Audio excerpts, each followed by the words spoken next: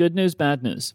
All right, you always start with bad, unless you really wanted me to say good, in which case start with the good news. No, we're going to start with good news because bad news might take a while. Okay, let's start with the good. You always do good news first. Always the good news first.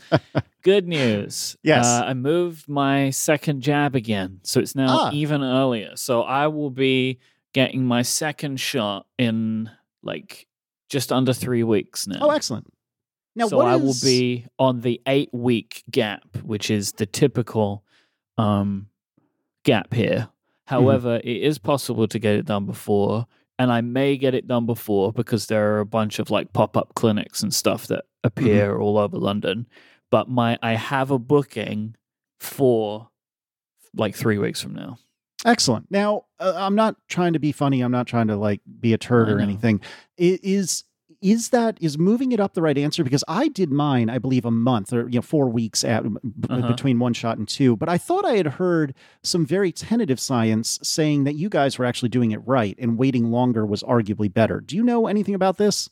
My understanding from what like Public Health England is saying and stuff is 8 weeks is like what they consider to be the sweet spot. Okay. There's also studies in other places that suggest 6 is good, but some gap seems to be suggested is a benefit. It seems like a lot of people in America just got them done super quick. I don't think it's necessary. From what I've seen, it's not bad to do it that way. Sure. But you can get, a few more percentage points of immunity by waiting a little bit longer. I gotcha. Okay. So you're both booked with about an 8-week gap, and that's coming up in a couple of weeks. It's bang on 8 weeks now. Nice. Okay. It will be exactly 8 weeks since we got our first one.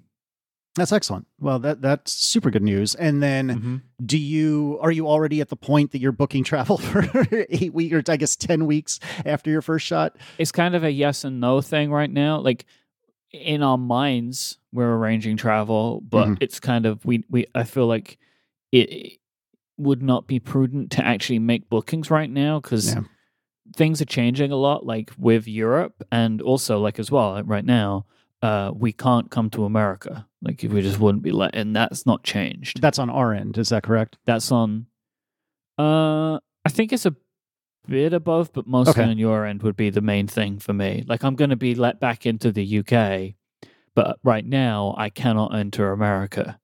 So still hoping that's going to be changed for September, but as of right now, I'm not feeling particularly confident about that. But I'm keeping my fingers crossed. I'm curious to hear an update as to how you think things are, because I am not paying as much attention as I used to the goings on here in America, because things are mostly status quo at the moment. However, if you believe the media and if you believe, what some health officials are saying, their hair is becoming ever more inflamed with the Delta variant, which if you were to believe some media, apparently you guys are like spitting across the ocean and infecting everyone with your Delta variant. And I don't think that's actually factual, to be clear, but that's the kind of impression that we're being given, that, the UK Delta variant, it's terrible and it's going to get you. And maybe that's true. I don't know. It's not actually what didn't originate in the UK. The Kent variant, which might have been called Beta, originated in the UK. The Delta variant originated in India. I'm happy that they gave them those names because it removed people calling them UK variant, Indian variant. We are struggling with the Delta variant here. My personal thought is that you have it, you're just not testing. Like America's not, by my last kind of poking around, you're not testing very much. No. I would agree with that we're not testing very much. I mean, certainly it is happening, but there's not like any sort of large scale, you should be tested to do these things, with the exception of occasionally people who are traveling internationally. But other than that, testing isn't much of a thing here because, for better or worse, I think the opinion is, well, just get your shot and then you don't have to worry about it. And again, I'm not saying that's factual. I'm just telling you that's like the going opinion and understanding is, well, just get your shot and you'll be fine. And we are testing like a lot. Like I think at the moment, I think I saw something in the realm of like 1 million people a day or something. My word. And some days that has been that level. I mean, it's kind of like 500,000 to 1 million. It's really easy to get tests here. I think it's pretty tricky, right? Like, it kind of reminds me of your old president a little bit, kind of in the inverse of if you're not testing, you don't find the numbers. Yeah, that's and fair. Similarly, like if you're testing a lot, you'll find it. This could be part of the reason why. It's okay. Hit bad news. COVID is going bananas here in the UK. We are at like 30,000 cases a day again. It is expected that we will hit 50,000 cases a day by the end of July, and then probably into August. It is expected that we will be kind of like 100,000 cases a day. We're also opening up. So, hooray, here we go. 2 weeks' time. Let's go bananas, everyone. Who needs a face covering? Not me. I'll hug people in the street. Totally legal. Let me go to a bar. What about a nightclub? Let's do it. It's so... All right, here's the thing. All right, listeners out there, I don't want your opinions on this. On anything I'm saying, I don't want them. Because this is how I feel. Everything's about how I feel. You can feel how you feel, and you are within your rights to tell it to whoever you want. I don't really want it. So this is very complicated. I have incredibly mixed feelings about what's happening right now because I have my inbuilt feelings about the pandemic that have lasted for the best part of a year and a half now. And also I'm trying to apply different thinking to it. So like, here's what I'm trying to get at, right? 20,000 cases a day now does not seem to have the same level of effect that 20,000 cases a day had the last time. Yep, right? I totally understand what you're saying. And it's like, yes, hospitalizations are down, deaths are down. So the numbers don't necessarily mean what they meant before. I think I said this on the last episode, right? But I'm struggling to reconcile in my brain those kinds of numbers, right? Because those kinds of numbers, 50,000 a day, 100,000 a day, that's like worse than it's ever been here in some cases. And that's like a day, and it's like, we're going to be okay with it. And I have to try and like... I can't get my head around it. Like, logically to me, like just to me as a human being with no science background, like I don't know why we're removing masks. Yep. Like, why not just keep that for a while? Like, I don't know who it's serving. And I don't know why we need to, on the 19th of July, just like let it all go. Like, I don't understand why we can't piecemeal it out a bit more. And I'm not stupid. I know why it's happening, right? It's politics. But my point is, like, just from a logical perspective, I don't know why we're doing it. There is a part of my brain that just feels more comfortable in thinking, maybe I trust the scientists, and if they're saying it's okay, maybe there's some level of which it is okay. And I know the problem with that because we're back to the politics thing again, but I have to kind of try and believe that at least some of the people making these decisions are doing it with what they think is the right move, even though my common sense suggests that it seems like a bad idea. So, kind of in a bit of a no man's land with it now, really, because... I'll be getting my second jab a couple of days after the country is quote unquote open and we have our Freedom Day. I'm not even kidding. That's what it's being I did called. not know that was a thing. Yeah. USA. So that's happening. And so then we've got like a couple of weeks, and then we'll be, I would assume, okay to join society again. Like, I have to believe that the vaccinations protect me. Right. Because otherwise, what's the point? And I know that people can still get ill with it and all that kind of stuff, but there are so many things in the world that could make me sick, anyway. So I have to kind of, for my own sanity, believe that once we are past our 2 weeks, which everyone loves to tell you. If you come across this, oh my God, the people love to tell you that you have to wait 2 weeks. It's like, oh, I got my vaccine. Oh, well, hang on. You gotta wait 2 weeks. It's like, yes, everyone knows this. You don't need to tell people. Yes, this is understood at this point. We get it. I am wound up real tight today, by the way. I can tell. I'm like an elastic band. Well, because all this stuff got announced last night. So like, oh, I didn't realize it was that recent. Okay. Yeah, and there's still information about it coming out today. So I'm a bit wound up. No, and that's understandable. Well, let me tell you what's going on here from my perspective. And here again, like similar to Mike, I'm telling you one man's opinion. I am not saying that any of the following is factual or scientifically accurate or anything like that. I'm just telling you my opinion. In the last month or so, I don't even recall when it was that we said, okay, don't worry about masks if you're fully vaccinated. It's been like a month, maybe 2. It was ages ago. Yeah.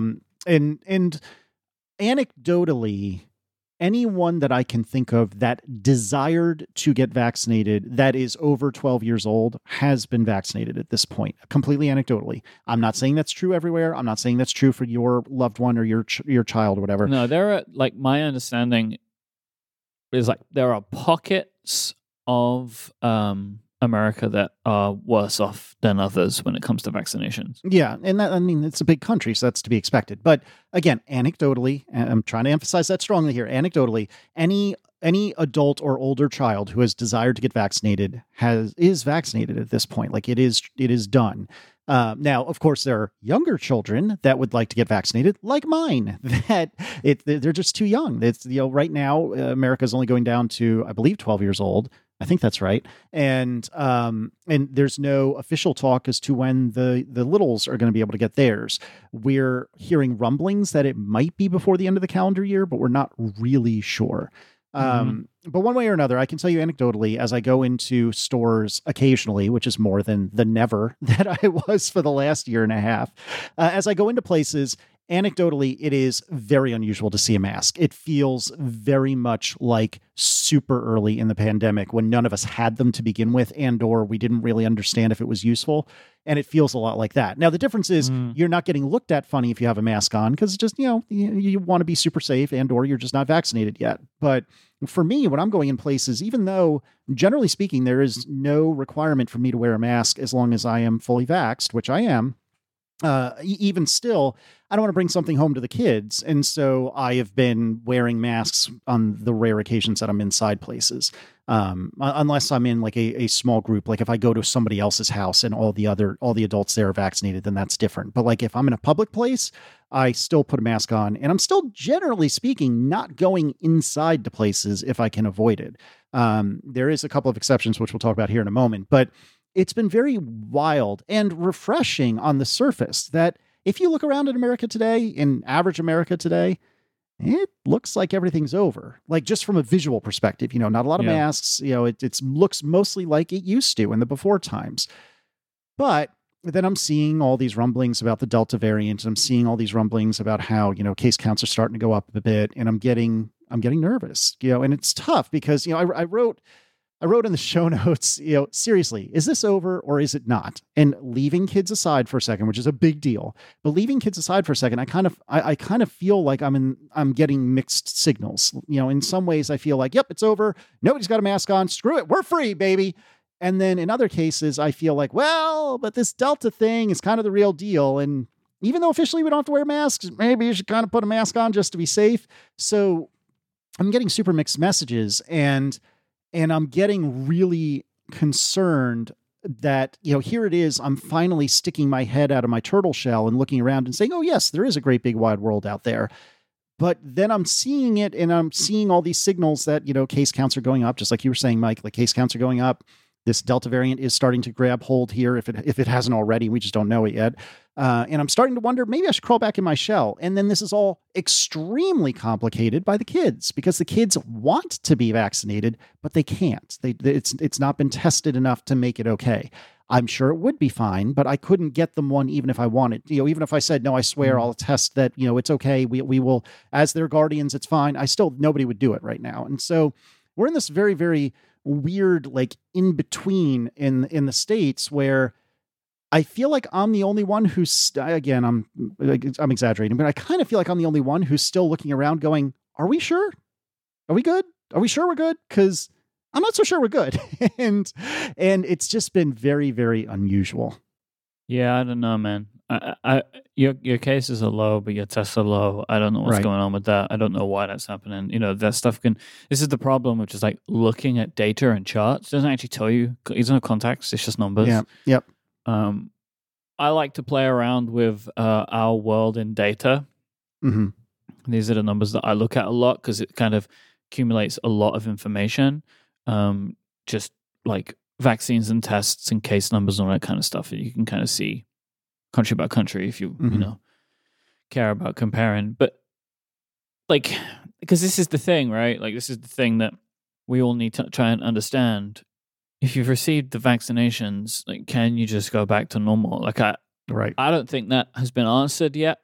So say like America's done it and you did it a while ago and it seems to be going okay for you on the surface. We're in like I was reading this last night, like we're in a situation like no country's done what we're doing, which is it's rising again and we're opening. Yeah. At the scale that we're doing it at. So I don't know. I don't think that things do get complicated because of the kids, right? I get it. And it's not necessarily a great fear that the kids are going to get super sick, but that they can catch it, right? That's the thing. So I don't know about that. But I wouldn't necessarily recommend that you go back inside and live there forever and never leave again. I just don't think I can reconcile that in my mind as the way that we all need to live our lives forever. Right. And ultimately, this is going to just become a thing that exists in the world like all of the other things that we don't worry about. That's exactly what I was about to say, that I think what I'm trying, the charitable read of the situation is, yes, case counts are going up, which is probably related to the fact that we're all dropping masks and so on and so forth. But the good news, and I don't know if this is factual, this is just a charitable read. The good news is, and you had mentioned this earlier, Mike, hospitalizations are down, deaths are down. So we have downgraded COVID from something that could, obviously it still can, but something that is fairly likely to kill you to being something that will make you sick for a little while. And then you move on with your life. And that's the charitable read. The uncharitable read is, well, we're just, shooting from the hip, pew, pew, pew, pew, pew, and nobody really knows what's going on. And we're all just setting up for another disaster. And I don't know which one of those is real. Mm-hmm. I think it's probably somewhere in the middle. Probably. There's still going to be people that get affected by this greater than others, right? Sure. And there are, there are longer lasting effects that can occur even if you are just hospitalized, right? Yep. So I don't really know. I'm just going to have to see how it goes. I mean, it's stressful. It's super stressful. We're going to reduce the things that we're doing. We've kind of expanded our horizons a bit, and now we're going to contract them again. Yeah, I don't blame you.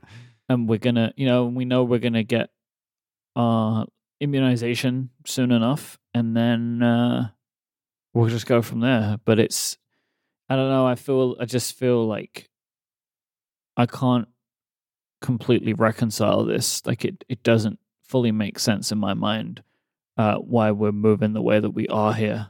Yep, I completely agree. It's not strange though, and something that is universally awesome. Squarespace. That's awesome. The only one platform to build your online presence and run your business. That is Squarespace. From websites and online stores to marketing tools and analytics, they've got you covered. They combine cutting-edge design with world-class engineering to make it super easy to establish your home online and make your ideas a reality. Squarespace has everything you need to create a beautiful and modern website. You start with a professionally designed template and use drag and drop tools to make it your own. You can customize the look and feel, the settings, the products you have on sale, and so much more with just a few clicks. And all of Squarespace's websites are optimized for mobile as well, so your content's going to automatically adjust, making it look great on any device.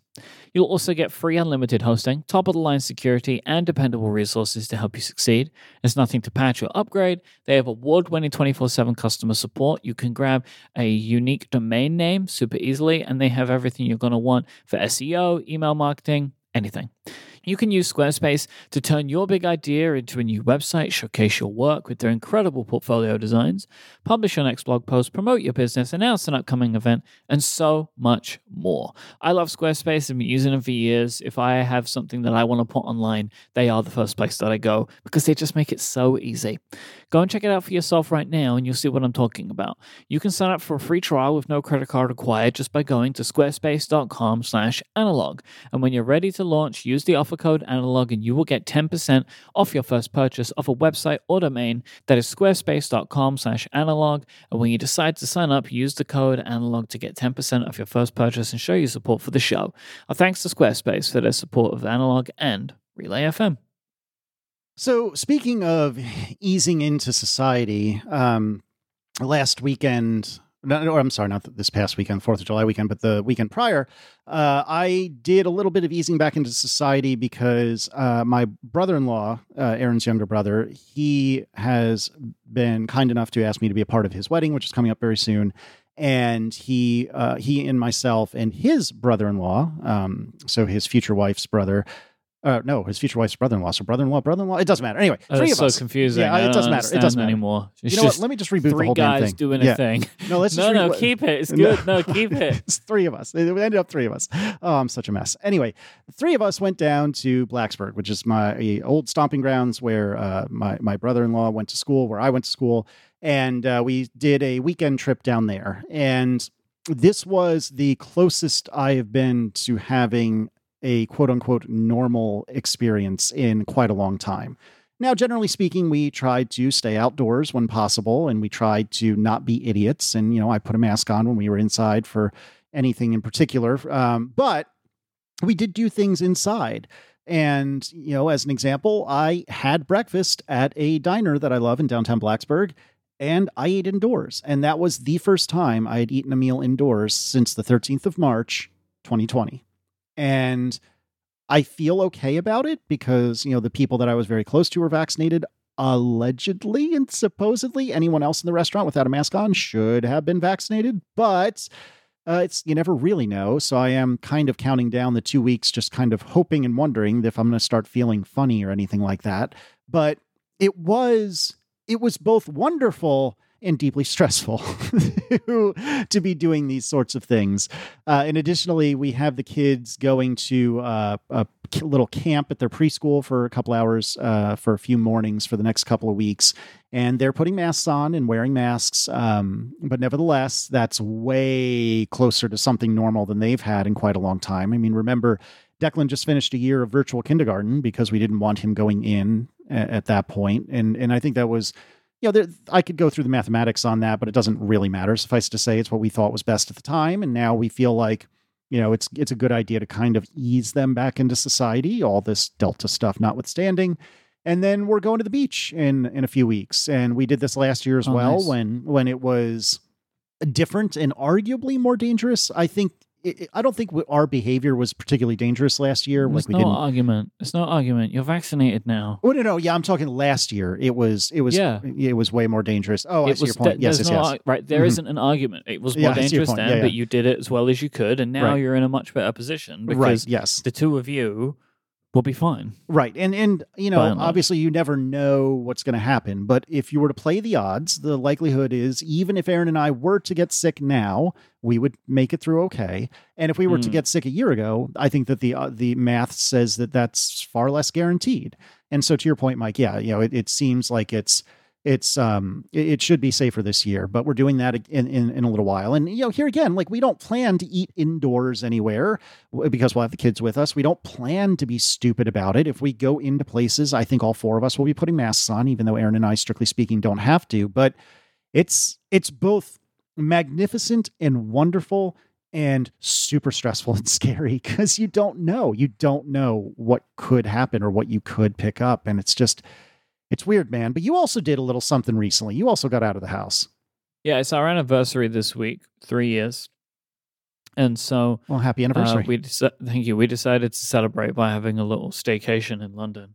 We did a couple of dining experiences. They were both indoors. And we felt fine with them. There was like one of the restaurants I had a bit of a wobbly moment where I was like stressing out a little bit, but by and large they seemed okay. We're pretty happy with the way that it went. This will again, like this is probably the last time I think now we'll do this until we've been fully vaccinated, right? Just because we booked all of this stuff, and there is actually one outdoor thing that we might do in a couple of weeks' time, but we're not planning on any more indoor things until we feel just that we'll just get that added comfort level. Yep. After having the second vaccination, but it was really nice, and I'm very pleased that we did it because we got like a midweek wedding anniversary, so it was kind of like we're gonna do some stuff on the day, like have a nice meal at home together or whatever. But we thought we'd celebrate it a bit more by actually making a thing of it and going to some of our favorite places that we haven't been to in a long time. So it was really nice actually just to do that and to just be somewhere else. Yep. It just feels so like luxurious now to like be in a place and walk around the streets and go and do things. Like it's stuff that I used to enjoy so much. Like it's one of my favorite things about traveling. It's just being in a location and seeing what that location has to offer. Like absolutely, some of my favorite times in the trips that I've taken, like one that I always look back on really fondly is when I was in Seattle for PodCon, because I think for one, at least, especially one of the trips, I was mostly on my own. Like not a lot of people that I knew were there, and especially like none of my friends that my colleagues were there really, or at least not for the whole time. So I had a lot of time on my own in Seattle, and so I would kind of like see what was going on, like walk around the streets, find places to eat and to get coffee and stuff like that. I really enjoy that kind of feeling, and it's nice that we can experience something that has that kind of feeling to it in London now, because one, we haven't been there in a while, when we would go pretty frequently, and two, so much has changed. Right. So many businesses have changed, some have closed down, some have opened up. And I mean, that's pretty normal in London anyway, right? Because it's a big city, and so stuff changes around a lot, but it's also changed even more in the last year or so. So it was interesting to do. It was nice to get to be sleeping somewhere else. Like all of these things were just nice little treats, I guess.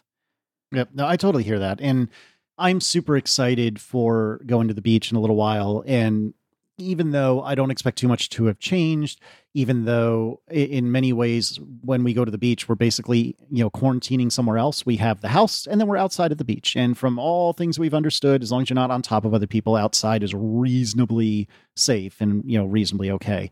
Well, it used to be in the before times that we would go and dine in at restaurants. And even though this particular beach, doesn't have outwardly remarkable restaurants, we've already built a fair bit of nostalgia for them. We really enjoy them. We enjoy the food, etc. And, last year we did a bunch of takeout. This year, some of them have patios that we would probably at least entertain. And that's actually another thing I don't think I brought up is, there have been a handful of times we've eaten outdoors with the kids. And even though that was no different a year ago, I think my understanding and my confidence with doing that is quite a bit different now than it was a year ago. And so I wouldn't have dropped You couldn't have convinced me for all the money in the world to go and eat outside with the kids anywhere. And now I'm starting to feel like that is a reasonable amount of risk. And that's, I think, what you and I have been dancing around this whole episode so far is, everyone has to reach their own thresholds and their own comfort levels and yes. and just figure out what do you, Mike, and what do I think is acceptable. And maybe, and I'm putting words in your mouth, but like maybe, Mike, you say once you're double vaccinated, you will go anywhere, do anything. Who cares? And that doesn't seem to be the case, but you know what I mean? Like that's perfectly reasonable for you to have that opinion. And for me, once the kids are double vaccinated, other Delta variants notwithstanding, I think I will be closer to that. But today, because of the kids, I'm still trying to play it, kind of close to the vest, so to speak. But what's nice is as we get a better understanding as people and have more data, I feel like Aaron and I are able to tweak our thresholds and our comfort levels and expand in certain ways, even with the kids, and do things that we feel like, maybe we're wrong, but we feel like are safe. An example of that being eating outside. So like for our anniversary at the end of last month, we went and ate at one of our favorite restaurants with the kids outdoors, and it was great. It was lovely, and I really enjoyed it. And we're starting to ease into that, and that's really super fun. Yeah, like when we're talking about like the comfort level thing, once we've had our second jab, like we'll be willing to travel internationally. Yeah. We'll be willing to get on a plane, stuff like that. Like, and yeah, I know it's going to be stressful, and I bet it's going to be super uncomfortable too. Like I have no problem wearing masks, but I haven't worn one for like a 9-hour straight stint yet. And I can imagine that being a little bit more uncomfortable, than the maybe hour a day that I wear them at most right now. But I would be willing to do that. It's hard. Yeah. It's hard. But I really like that it is all a personal thing. Yep. But there is, I think, that the other thing where it's like, as long as your personal feelings aren't imposing on others. Yep, that's where it gets a little squishy. What's nice is, everyone kind of has a built-in excuse for almost everything. And that's actually becoming a little more challenging now as everyone's getting vaccinated and things are opening up here. Not everyone understands that my threshold and your threshold may not be the same, Mm-hmm. And so, as a silly example, we were invited to like an outdoor barbecue at a friend of ours' house for the 4th of July, which on paper probably would have been fine, but it was something like 30 or 40 people, which again should be fine on paper, but that was a little too much for Aaron and me because, we don't know these people and we don't really know if they're the kind of people who were really vaxxed or just say they're vaxxed or whatever the case may be. And so we were like, yeah, I think we're going to pass on that one, and we didn't really get any grief for it, but it's becoming a little more challenging again to say no on account of the pandemic, because a lot of people here are kind of like, well, why? It's we're good. Everyone's vaccinated. We're good. And it's like, well, not everyone's vaccinated as I look at my kids. And it's just, I don't know, it's so squishy. But let's move on from pandemic nonsense if we can. There's something I can actually give you a nice transition into this topic if you want. I know you like smooth transition. So one of the things that we did as part of our little weekend getaway was to ensure that we had a pretty late checkout on Sunday. Why would you do that? Because we wanted to watch Formula One before we went home. So we watched the Formula One race. Excellent. The second Australian Grand Prix. And I'm glad you bring that up, because something I wanted to briefly talk about is I have immensely enjoyed our almost weekly group chats blowing up on Sunday mornings between you and me and Adina and Aaron. The four of us don't talk that particularly often, this show notwithstanding. Not to say we don't talk at all, but it's not that terribly often. And I've really, really enjoyed having like a catalyst to keep our friendship maintained. And I hope that doesn't sound negative. I don't mean it that way at all. In fact, very much the opposite. It is really good to have excuses to talk to people, like reasons. Yep. I have this with you, and I also have this with Austin Evans. So every weekend where there's a race, we'll be talking during the race. Yep. I would say I am, in our group chat with the Hurleys and the Lissers, I'm probably the least active at times because I am intensely watching the races. This past weekend, I looked at my phone. I was like, I don't even know what anyone's talking about anymore. But most of the time, I do try my best to stay involved. But I don't know about other people who do watch Formula One, but I'm very engaged in whatever is happening. I feel like a lot of people are a little bit more passive with it because there are moments of excitement, right? But yeah, I tend to be pretty engaged with the entire race from start to finish. Yeah, I think I would be if left to my own devices, but this is for us Sunday mornings. Races are typically about 9 a.m. on a Sunday. Yeah, you got stuff going on. And so for us, this is the prime of the kids have, gotten out of bed, they've eaten breakfast, now they want to play. And so something I think I need to do better with actually is being less insistent on paying, deep attention to the race and more okay with playing a card game with one of them or both of them or whatever the case may be. And so because of that, I don't pay as much attention as I think I would if left to my own devices. Like if the kids were away somewhere, I don't even know where they would be, but hypothetically, if the kids were away and it was just Aaron and me, I would probably be locked in like you are. But since I'm kind of all over the place anyway, it's been super fun for me. And I mean, I'm not trying to imply that it's not for you, but it's been super fun for all four of us, I think, to be able to chat during the race. And like you said, have an excuse to just keep up with each other. It's just nice. You just get like reasons to chit chat. Like this is kind of like one of I think the key parts of adult relationships. Yep.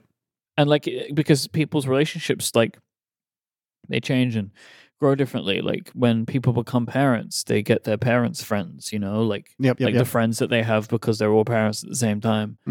Like it's just, this is what it's like when you're an adult. I think you're more busy. And so it helps to have reasons. I mean, it's one of the reasons that we both make so many podcasts, because we do them with our friends.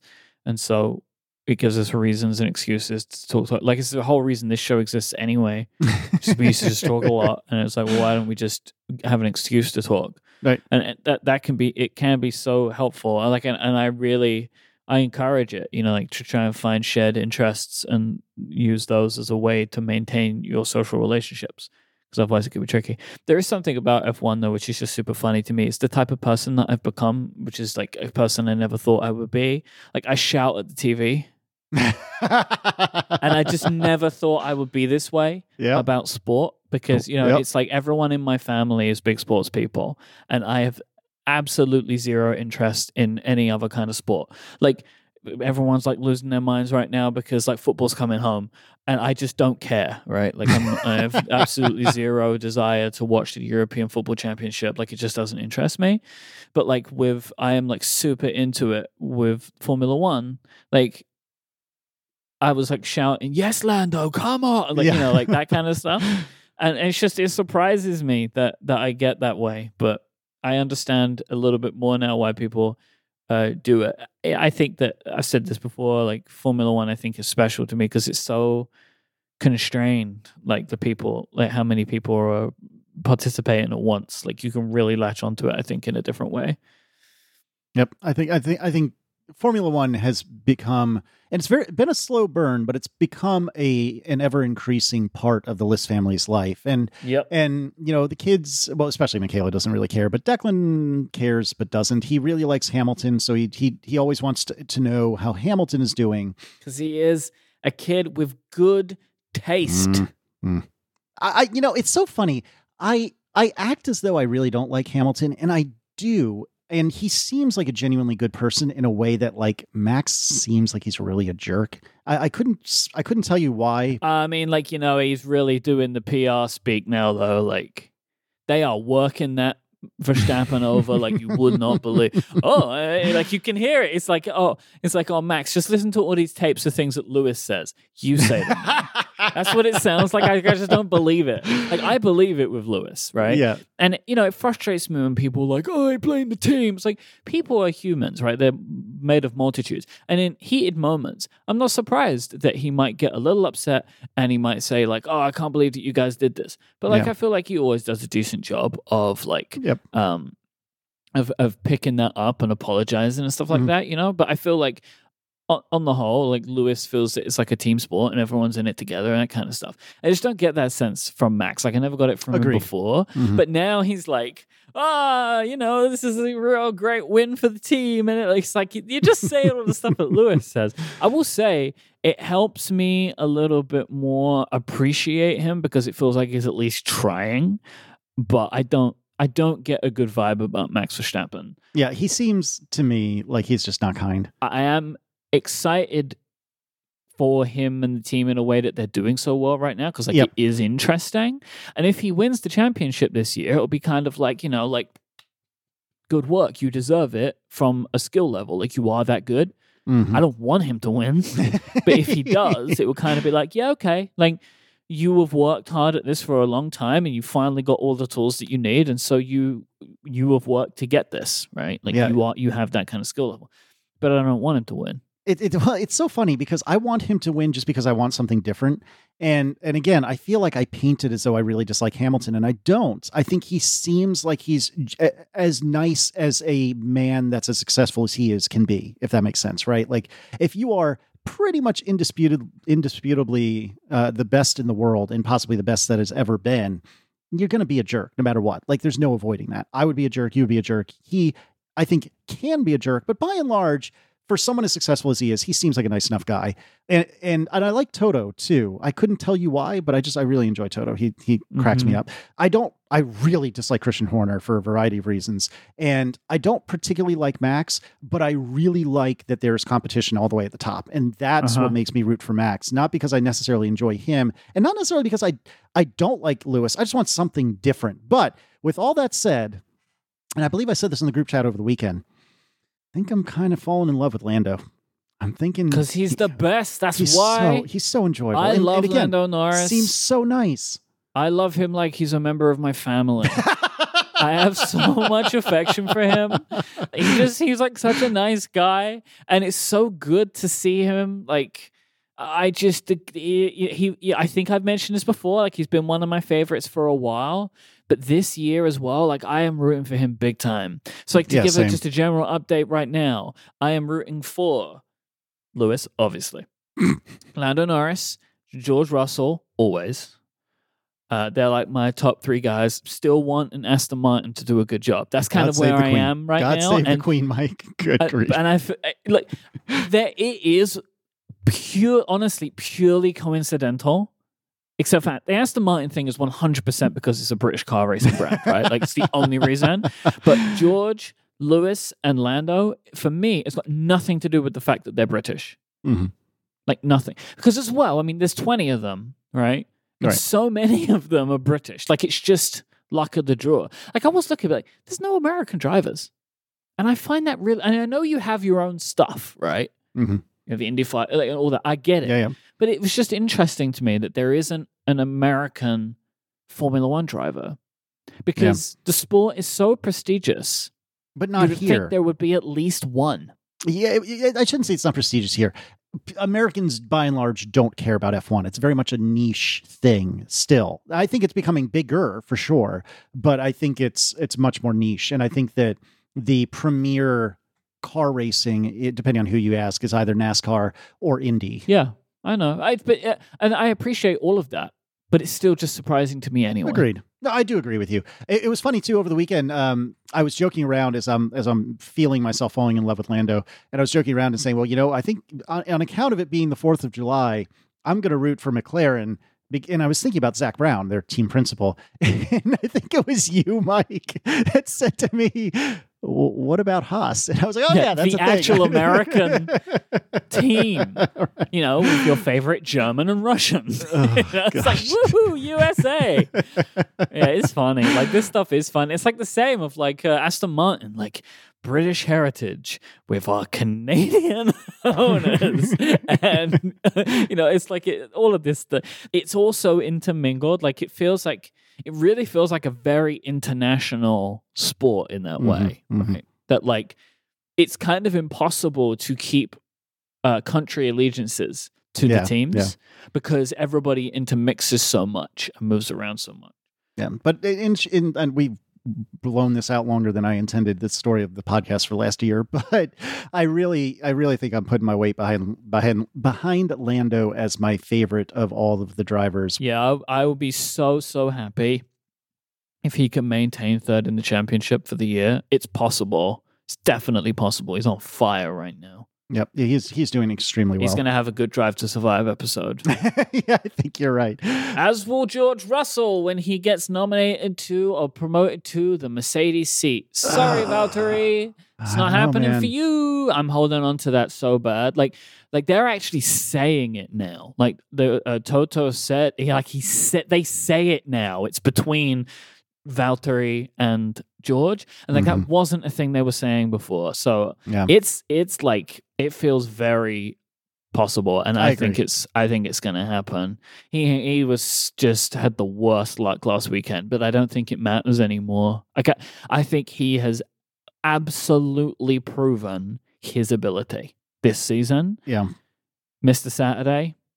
Him getting into Q3 in that Williams car, like the difference. So I was saying, I mean, I could be wrong on this, but like I was thinking about this the other day. We're deep into Formula One talk now. Sorry. The delta between George and Latifi, I think, is the biggest of any driver pair right now. I could probably get behind that. Like, like just purely on the gap between them in I'm with you. Qualifying and in race positioning, like where they finish. I can't think of a team where the gap is so consistently large between the two drivers. And I think that shows just how good George is. Like, he is out driving that car right now. Yeah, I hear you. And I think, again, it also shows that his qualifying performances are so good because they can get a good lap out of the car. But when it comes to the race, the car struggles more because it's going for longer, right? Yep. So there's more potential for things to go wrong. So I think, but like if you compare him and Latifi right now, like it's massive. It's absolutely massive, the difference between the two of them. It's almost like they're driving for different teams. You're not wrong. And I would love, I have no allegiance to either of them, but I would love to see a Hamilton-Russell team.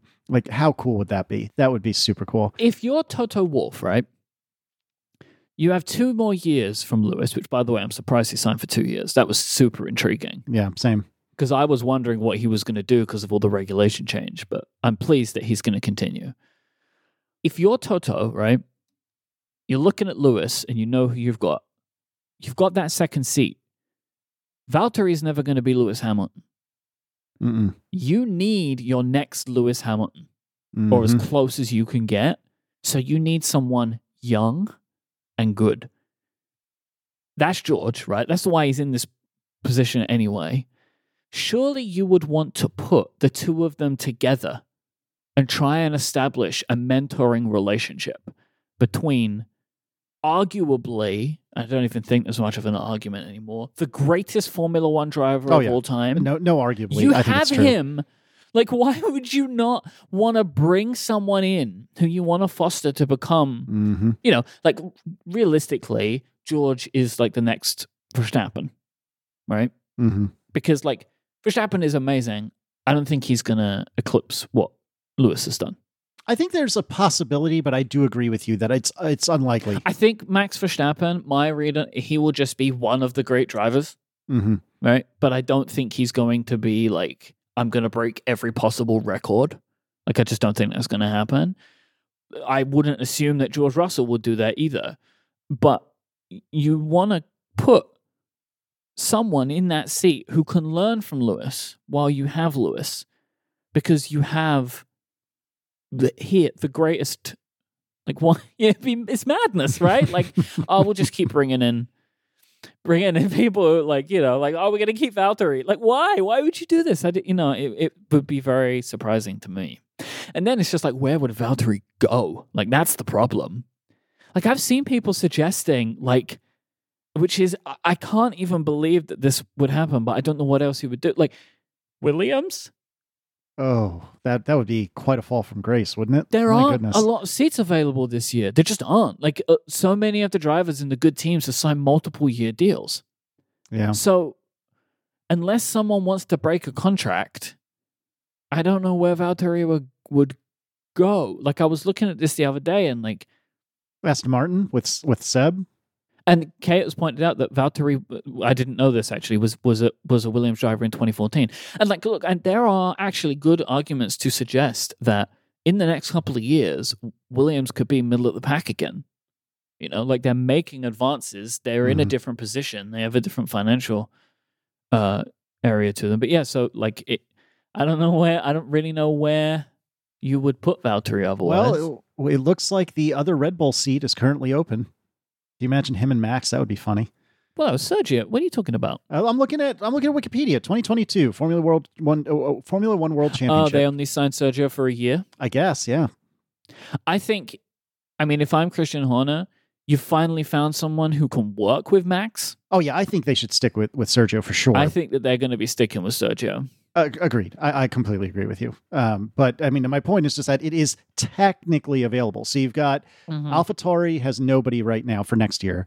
Aston Martin has Seb and nobody else. And then Mercedes obviously is up for grabs. Red Bull, whoever's with Max, is up for grabs. And to your point, we haven't figured out what's going on with Williams. So that's your 1, 2, 3, 4, 5, 6. So it's like, I can't imagine Red Bull changing. I can't imagine AlphaTauri changing.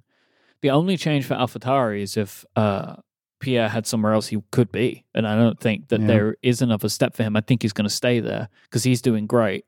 You know, like, and really somewhere like McLaren would be great for him, but it's not available. Yeah. I don't know. That was a lot of F1 talk. We're just like three episodes away from this being a dedicated F1 podcast. Yeah, this is what's great for me, though. I love this. I love just talking about it on my various shows and not needing to have a show for it because I don't know enough. I'm not smart enough to try and like say I can have a Formula One show, but I can just talk about it wherever I want. Yep. No, I agree. Oh man, it's good times. And speaking of times, you want to know how now this is too weak a segue. Yeah. Never mind, Jim. Pull it. No, we're keeping it, and I'm just now going to do the ad. This episode is brought to you by Pingdom from SolarWinds. Today's internet users expect a fast web experience. No matter how targeted your marketing content or how sleek your website is, they're going to bounce if a page is loading too slowly. But with real user monitoring from Pingdom, you can discover how website performance affects your visitors' experiences, so you can take action before your business is impacted, all for as low as just $10 a month. Whether your visitors are dispersed around the world or across different browsers, devices, or platforms, Pingdom will help you identify bottlenecks, troubleshoot performance, and make informed optimizations.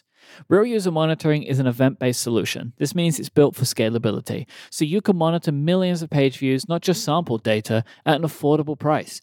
Get live site performance visibility today with real user monitoring from Pingdom. Go to pingdom.com/relayfm right now for a 30-day free trial with no credit card required. Then when you're ready to buy, use the code analog and you will get an awesome 30% off your first invoice. That's pingdom.com/relayfm for a 30-day free trial and the code analog at checkout for 30% off your first invoice. Our thanks to Pingdom from SolarWinds for the support of this show and all of Relay FM. We're doing a greatest hits today. We really are. You've had a busy few weeks in podcasting, but it's also led to some interesting stuff on Twitter, from what I can tell. So I kind of just wanted to talk about how Twitter can be good and bad. As if you've never heard me say these exact things before. These really are like two things that I've spoken about on this show almost exactly. Yep. One of them is like one of the things that I love about Twitter, and we spoke about this before with Edgar Wright, same deal. You can enjoy a thing and you can tell someone you enjoy a thing and you can know that that person saw it. And I think that that's one of the great things about social media. It's one of the democratization parts of it. It does lead to the fact that you as an individual open yourself to people being able to directly criticize you. That's kind of, this isn't what I'm talking about here, but that's kind of like the good and bad of it. So like one thing is long-term listeners will notice, this past year, I have watched all of The West Wing, the show, and then listened subsequently to the entire run of the West Wing Weekly podcast. And it has been just a wonderful thing that I've completed, and I enjoyed the show so greatly. Easily one of my favorite podcasts of all time. Just fantastic. Just absolutely adore it. And when I was done, I sent a tweet to the hosts of the show, Hrishikesh Hirway and Joshua Malina. Joshua Malina, who was in the show, right? So Joshua Malina was in The West Wing. Like that's kind of what made The West Wing Weekly so popular. It was kind of one of the first rewatch shows to do this, where it was like one of the hosts was on the show, right? And that's kind of what made it so good, and it meant that they could bring in everyone, right? So like they were able to just bring in basically every person that was on the show was a guest at some point on The West Wing Weekly, which I think really helped the show kind of like progress. Like, so Joshua Malina played Will. They had everyone, including like the final episode of the show. It was a live show, and they had like 30 guests, and it was incredible. Wow. They had like anyone they could get from the cast, writers, the creators of the show. Like, it was incredible. It's like the whole thing was amazing. But when I was done, I just sent out a tweet, said how much I loved it, and got replies and faves from both of the hosts, and it was like, this is an amazing little moment for me. I love the thing. I expressed it to those people, and they saw it and acknowledged it. And it's like, this is what can be great about Twitter. Yep, I completely agree with you. And I don't have any of those specific moments on hand that I can think of, but those have happened to me too, where I've said to someone who in any normal universe would have no freaking clue that I existed. And yet somehow I was able to pierce into their bubble and get their attention for just a moment. And when it's something positive, like what you're describing, it's the best. Like, you want to tell someone that you have no business being able to talk to, hey, I really liked this thing you did. And when they say, hey, thanks, like even just a fave or a heart or whatever it's called today, even just that is super cool, because you know that you told someone whose work meant a lot to you, hey, this meant a lot to me and I really liked it. And you've put that joy into the world, which is the great side of Twitter. It's so nice when you can put good into the world like that, rather than all the vitriol and awfulness that we'll probably end up talking about in a second. It's so nice to be able to put good in the world and just know that you've hopefully, even for just a second, made somebody else's day a little bit better. Yeah. But the other part that I kind of wanted to talk about is like, I am becoming like increasingly tired and angry about how upset people are on Twitter all the time. Like, the trending topics tab, which I see more than I wish I would, because I try to search things and then I get sucked in, which is exactly the point. It's full of just so much nonsense, like, just like unbelievable garbage. Like, Marxist has been a trend here in the UK for weeks. I honestly, Casey, I don't even know what it's about. It's like something about the fact that some of the English footballers took the knee during like the national anthem. And so now they're like Marxist. I can't, like, I'm not even going to attempt to explain something I cannot conceive of understanding.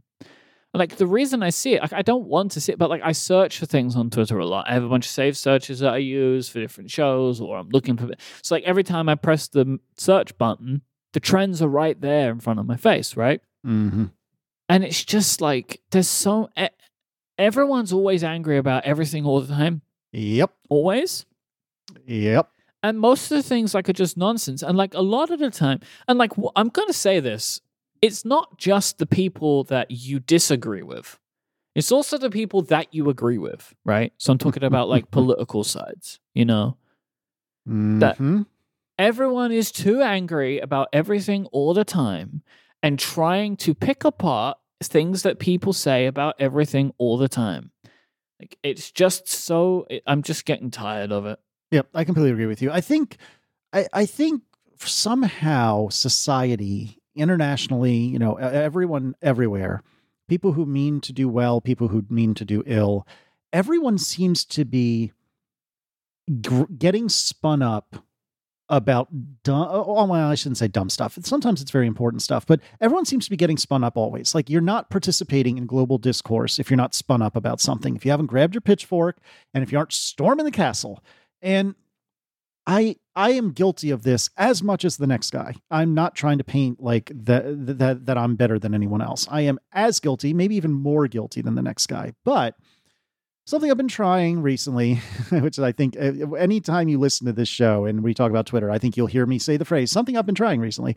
But something I've been trying recently is, what is this in service of? And that's not only applicable to Twitter, like, but what is this in service of? Why am I angry, or why am I saying this? And a lot of times, if I'm really and truly honest with myself, I am writing something or saying something in service of making somebody else feel bad or guilty or just being angry or whatever the case may be. And this is true of Twitter particularly, but as a more concrete example, I was writing an email to a family member this morning, And I'm a little bit frustrated with this family member for reasons that are unimportant. And I was trying to answer a question they had asked, and I had written like a final paragraph that was kind of like a little, like a little, well, screw you, man, sort of thing. And I wrote it and I reread it. And I asked myself, well, what is this in service of? Which I think is a Merlinism, but what is this in service of? What am I trying to accomplish here? And I realized I'm just pissed off at this person and I want them to know it. And there is a constructive way to do that. Like you can, if I'm upset with Mike, like I can say that in a constructive way. But what I had done was not constructive. And I thought about it for a minute, and it took me a little while to be honest enough with myself to say, no, you just want to get a little zinger in because you're annoyed. And I thought about it and I was like, you know what? This doesn't accomplish anything. I don't really feel better about me or this other person having written it. And they're probably going to feel worse having read it. What is this accomplishing? And I deleted that paragraph. And I then sent the rest of the email, which I think was fine. And I felt much better about myself afterwards. And, Matt in the chat just pointed out, and I think it's very apt, another Merlinism that is useful here. Is this wholesome? It's another way of looking at it. And I think that's really good. Is this wholesome? Am I doing this for good reasons or for bad? And in this particular case of this last paragraph in this particular email, I was doing it for me, and I was doing it because I'm annoyed. And that's just not wholesome. It's not useful. And I think so much of Twitter, and again, I am so guilty of this. One day I will learn the cardinal rule of Twitter, which is never tweet, but I haven't learned it yet. And I try very hard to ask myself, basically, is this wholesome? But more directly, like, what is this in service of? And if I'm complaining and moaning or snarking about something, yes, it's funny. And sometimes there's, when you find a good quip, a good snark, it can be delightful. But I don't know. I think putting that negativity into the world, which I don't know, it feels so hippy dippy saying that, but I mean it. Like, putting that negativity in the world is something that I'm trying very hard to do less of. And I am not succeeding on my success rate is not good, but I am trying really hard not to do it as much. Matt in the Discord has put in now what I consider to be one of the great tweets of all time. It's from Todd E. Dillard. I see your tweet failed to mention all contexts and exceptions. Prepare to be exterminated. That is so good. Perfect. So perfect. Good. It is, because that prepared to be exterminated is the exact way of explaining like what it's being cancelled, right? Like it's that level of like, everything is about to get terrible now because you didn't mention every possible permeation. And this is kind of what I was getting at. That feeling is what I was getting at earlier in the show when I said, I don't want to hear what you have to say about your opinions about my opinions. It's that feeling of like, I feel a thing or I'm saying a thing. You do not need to tell me that you disagree or you think something different. You have to tell me. It's fine. Mm-hmm. It's perfectly acceptable for you to keep your opinion to yourself. Yep. Or you can express it however you want, but it doesn't have to be at me. Exactly. Feel free to say that I'm wrong on your podcast. Right? You don't have to bring it to me. Like, I don't need these things to all lay at my door. Right. Yeah. No, I completely agree with you. And I don't know. It's so tough because Twitter at its best is so phenomenally great when you can pierce into Edgar Wright's world and say, I really enjoyed this, and have him say, hey, thanks. I'm glad you did.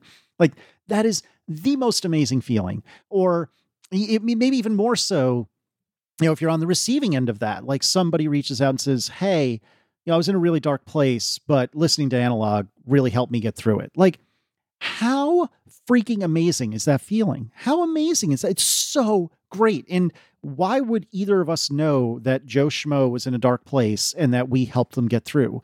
Like, yes, you could email us, but Twitter, in one of the advantages of Twitter is because it's so limited, you can make your point, you kind of have to make your point pretty quickly. And it's so great to get those kinds of messages. But when you get canceled for something that is like what this tweet says, like, yes, okay, maybe I didn't examine the every context and possibility and edge case and so on and so forth. Like, come on, is that necessary? And that's when Twitter's the worst. And it's just, I will never leave this hell website as something I read on Twitter quite a lot. But I think that's how I think of it too. Like, I think of it that way as well. Like, I don't see myself leaving it, but as you and Marco and so many others of our friends have done before, I feel myself contributing to it far, far less. It's just not as fun for me as it used to be. Yep. And I guess that's just how it's going to be, right? But like, it's not just Twitter though. Like, all online discourse, is like this now. Like, this is not a Twitter problem. Twitter's just the fastest, like, feedback loop. It's all like this now, or at least can get like this now, or has the ability to get like this now. Yep.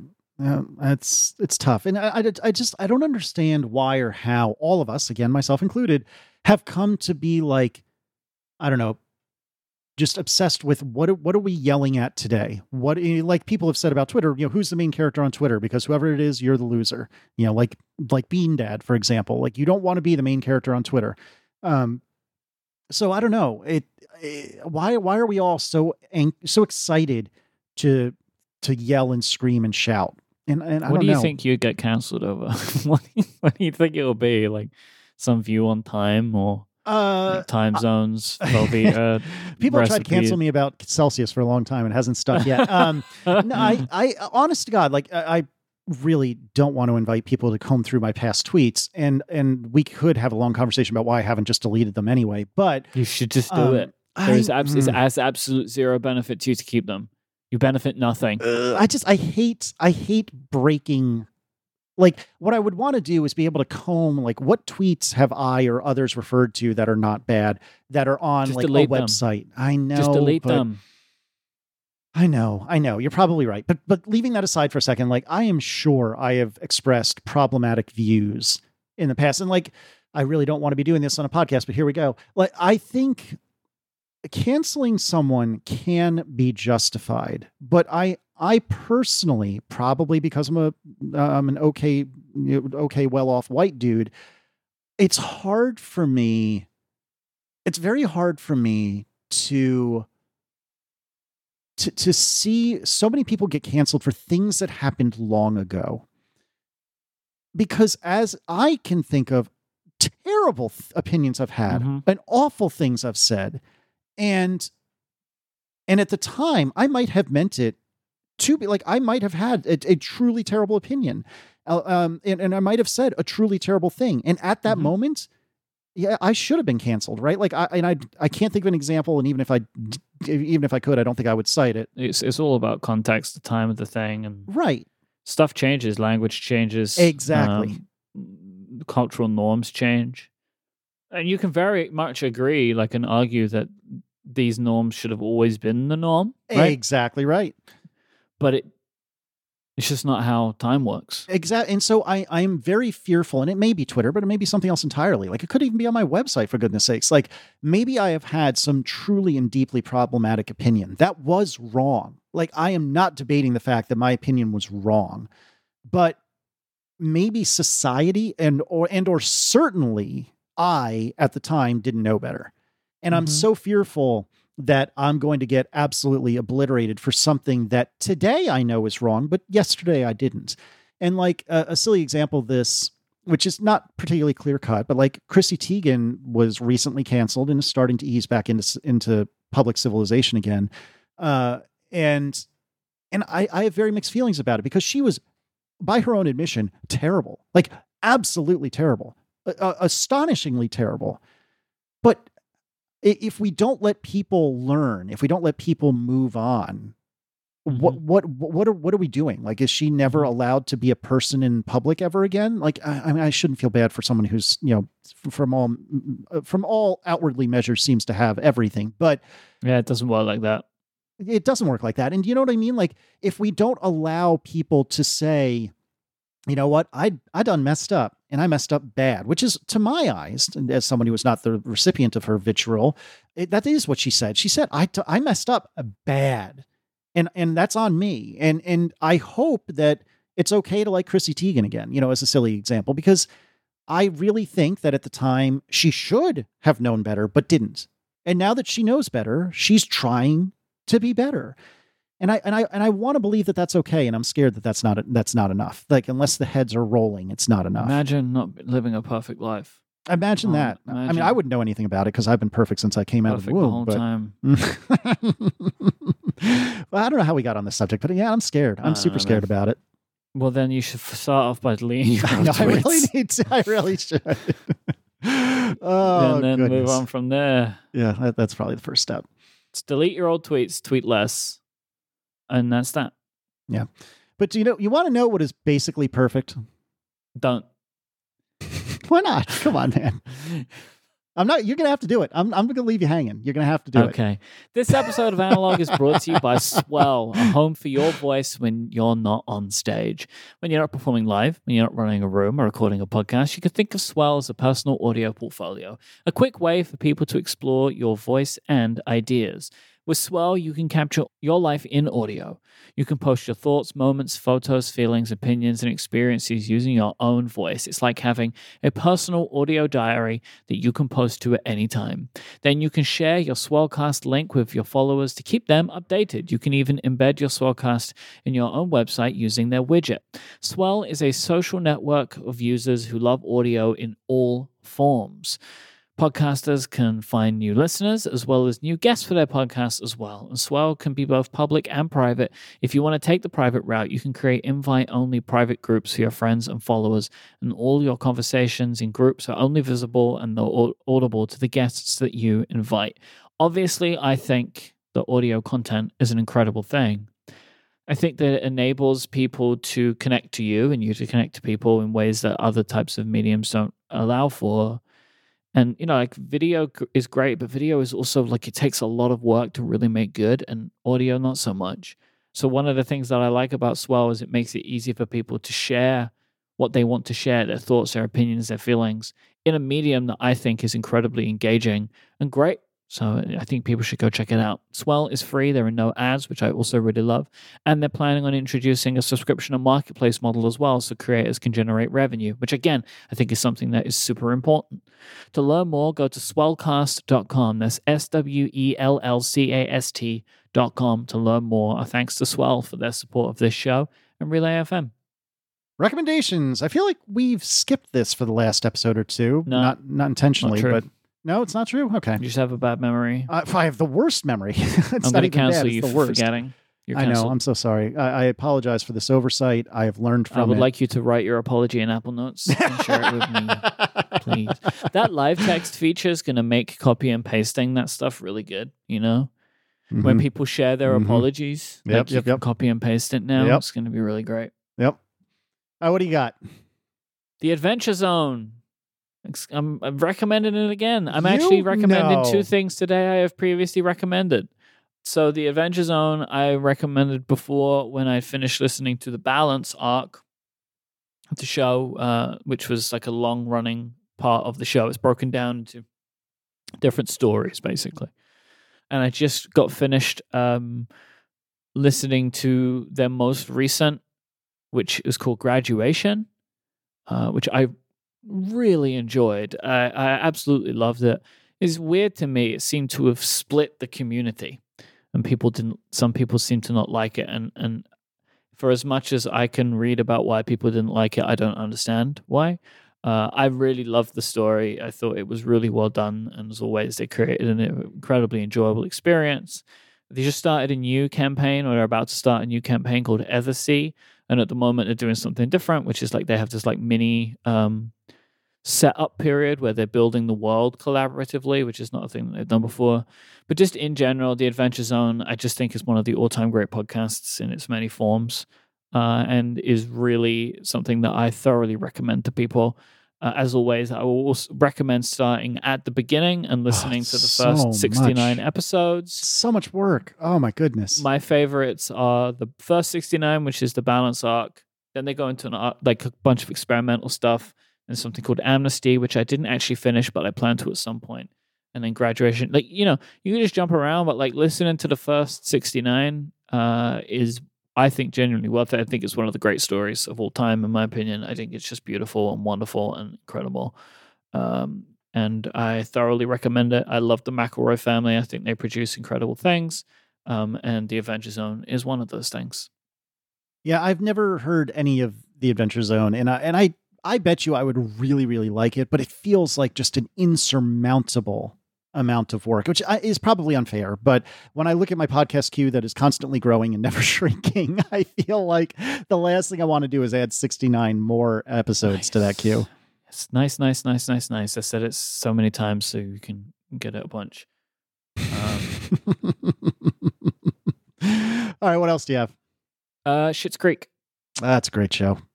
We were looking for like a just an easy show to watch during like when we eat dinner and stuff like that.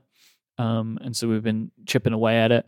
It's our second viewing of Schitt's Creek and holds up super well to a second viewing.